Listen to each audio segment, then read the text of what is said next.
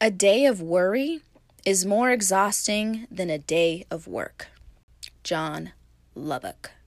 Now, I know I'm not the only one who feels what he's saying, okay? Let's get into the intention of this episode. So, it is my goal to help you learn new tools to eliminate excessive worrying. Because excessive worry is a blocking device. I think the best way to describe it is worrying is like a vacuum for the mind, sucking energy, focus, and zest for life. Under prolonged stress from worry, the brain loses access to its resting states, making it difficult to fully relax, sleep deeply, or return to a calm emotional center. And in a state of stress, the brain forms new neural pathways, creating roadmaps for future perspectives, emotions, thoughts, and behaviors, all of which are colored by the negative mental thinking. Your brain will then start weaving together a pattern of limiting beliefs and rules for living that create anxiety, fear, and moodiness. That's why I feel today's tools are so important, because worry, if left unchecked, can create a living hell. Now, as we all know, worrying does not change an outcome. So leaning into our worries is a waste of energy. What does help is to redefine worry as energetic momentum. Viewing worry as energetic momentum that I can tap into whenever I want was the game changer for me. I've adopted the idea that worry is our mind's cue to tap in and get right with yourself. With this new perception, worry is no longer a thorn in my side. It's now a tool for waking up and seeing who I really am. In order to make that mental switch, we must first understand what purpose worry actually is here to serve. Worry is a form of confusion. And I think that confusion is the universe's invitation to explore. When we misinterpret that invitation, when we choose to ignore or fail to correct, that confusion turns into an illusion, which has us believing things that are not true. So to tap into the transformative energy of worry and use it for our advantage, we must examine it. To do this, get the facts about the thing that bothers you. And not just the facts that already align with your thinking, okay? We want all the facts. You do this by taking your emotion out of the thinking and removing personal ownership of the situation. You have to secure the facts in an impartial, objective manner. And I know that's super difficult to do when we're gripped with worry. So I found a couple things that could help. So the first way to take the emotion out of the situation is to pretend that you're collecting the facts for somebody else. That really helps. Another thing you could do, you could pretend that you're a lawyer preparing an argument for the opposite side of the issue. Remember, we're gathering all the facts here to help us eliminate worry. This one simple step cuts worries in half immediately, okay? So, write down the facts on a piece of paper and state the problem clearly. Then you're going to ask yourself 2 questions to clarify your thinking. First one is, what am I worrying about? It's important to note here that the first thing that comes to mind isn't necessarily what you're actually worried about. You might have to ask yourself why a few times to dig deep and get down to the root cause. Usually, worries are rooted in identity.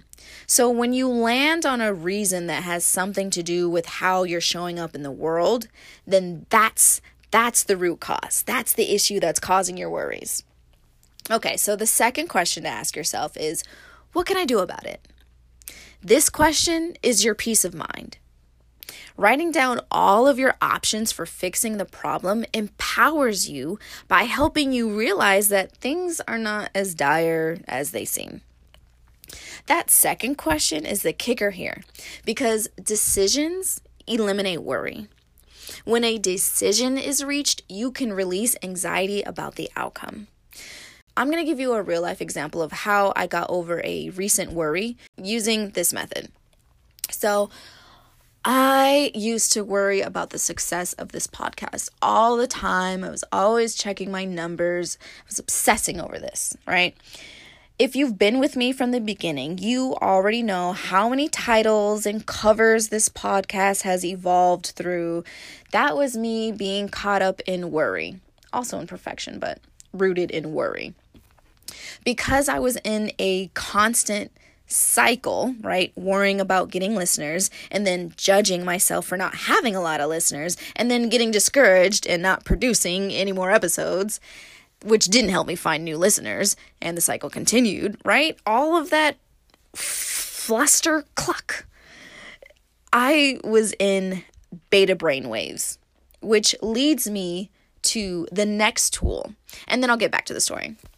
So when you're worrying, the brain is in a beta wave state, which is connected to your limbic system, also known as the emotional center.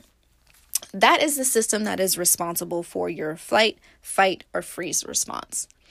To get out of this, I personally like to do a thing called mind wandering. So this tool is best for coming up with solutions because it activates your alpha brain waves. I like to start off my mind wandering sessions with 5 deep breaths and then search for a specific color that's in my immediate environment. The only reason that we're doing this is so we can distract ourselves, right? But you don't have to follow the exact same method. For you, it might look like imagining a calm landscape or going outside for a walk, right? Whatever you choose, the idea here is to get yourself involved in any activity that produces serotonin. Serotonin is released when you're in the alpha brain state. Alpha brain waves allow the prefrontal cortex to take control. This is the part of your brain responsible for all executive functions like clear thinking, impulse control, delayed gratification. As these slower alpha frequencies calm down the mind, they also open the door to your subconscious, which is where all the ideas, connections, and solutions are. Remember, you already have everything you need inside of you. You just need to be calm to access it. A calm mind has the ability to evaluate options, see the bigger picture, and identify the next step. So, step 1 of eliminating your worries, get the facts, analyze them, and find new solutions by letting your mind wander. Okay, moving on.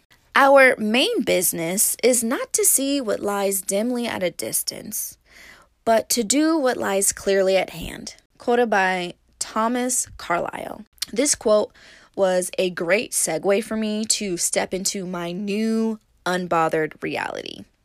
So back to the story about my podcast. I had gotten the facts. The facts are, I have listeners and reviews right now. I have a gang of content planned right now. I have a network of people who fuck with me right now. But I'm not doing everything in my power to get this podcast moving in the direction I wanted to. Those were the facts, right? So then it's time to analyze them. So I interpreted their meaning. Remember, our worries can be unconscious, and that's why when you go to write down what it is that bothers you, that you have to ask why several times so you can get to the root, right? Okay, anyway. So I got the facts and interpreted the meaning. These 2 steps are often the most humbling because it's when we discover that we're wasting our time on things that don't matter and or are totally fixable.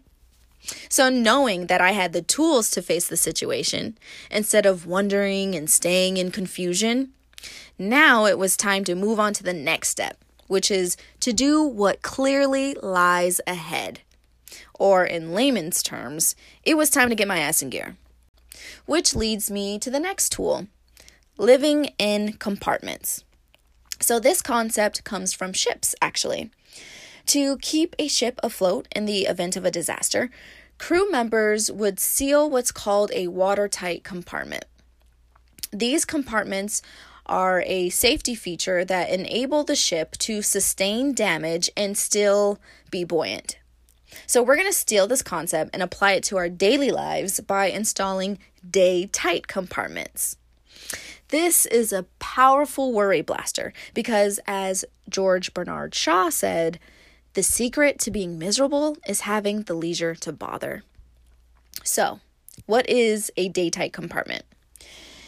It's a technique that helps you put blinders on, so to speak. It's a focus on living one period at a time, whether that's a month, a week, shit, it could be an hour. The tool can be summed up like this: only this moment is mine. I know I'm not the only one who has spent time worrying about things that won't matter 5 years, 5 months, even 5 weeks from now. Applying day-tight compartments helps me release today what could potentially hold me back tomorrow. But what does this tool look like when applied in the practical world? Well, it looks like keeping yourself busy. Keeping yourself busy with prioritized tasks. It's difficult to worry when your mind has been set in a specific container for something else. That's because it is impossible for the mind, no matter how brilliant you are, to think of 2 different topics at the same exact time.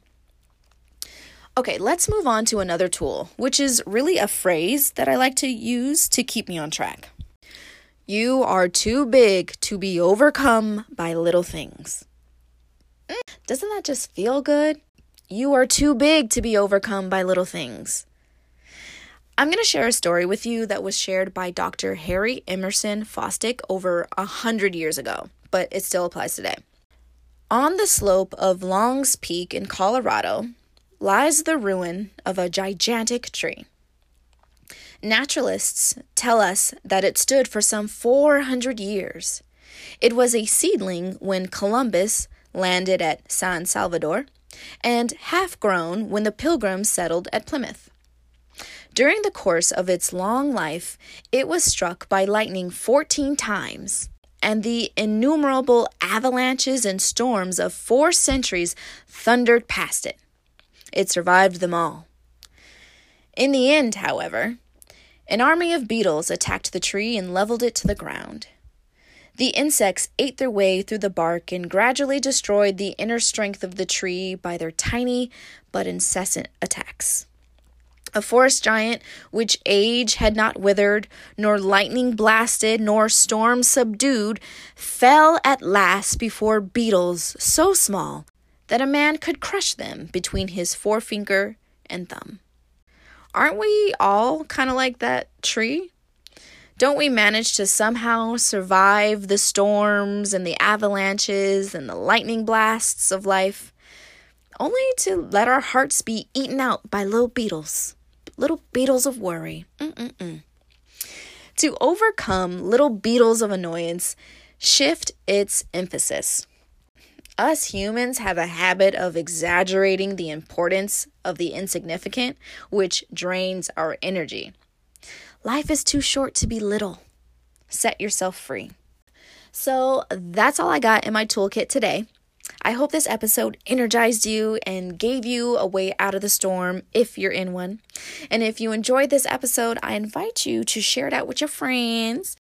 I'm so thankful to have the honor of your support. So until next time, stay cute, stay free, stay well.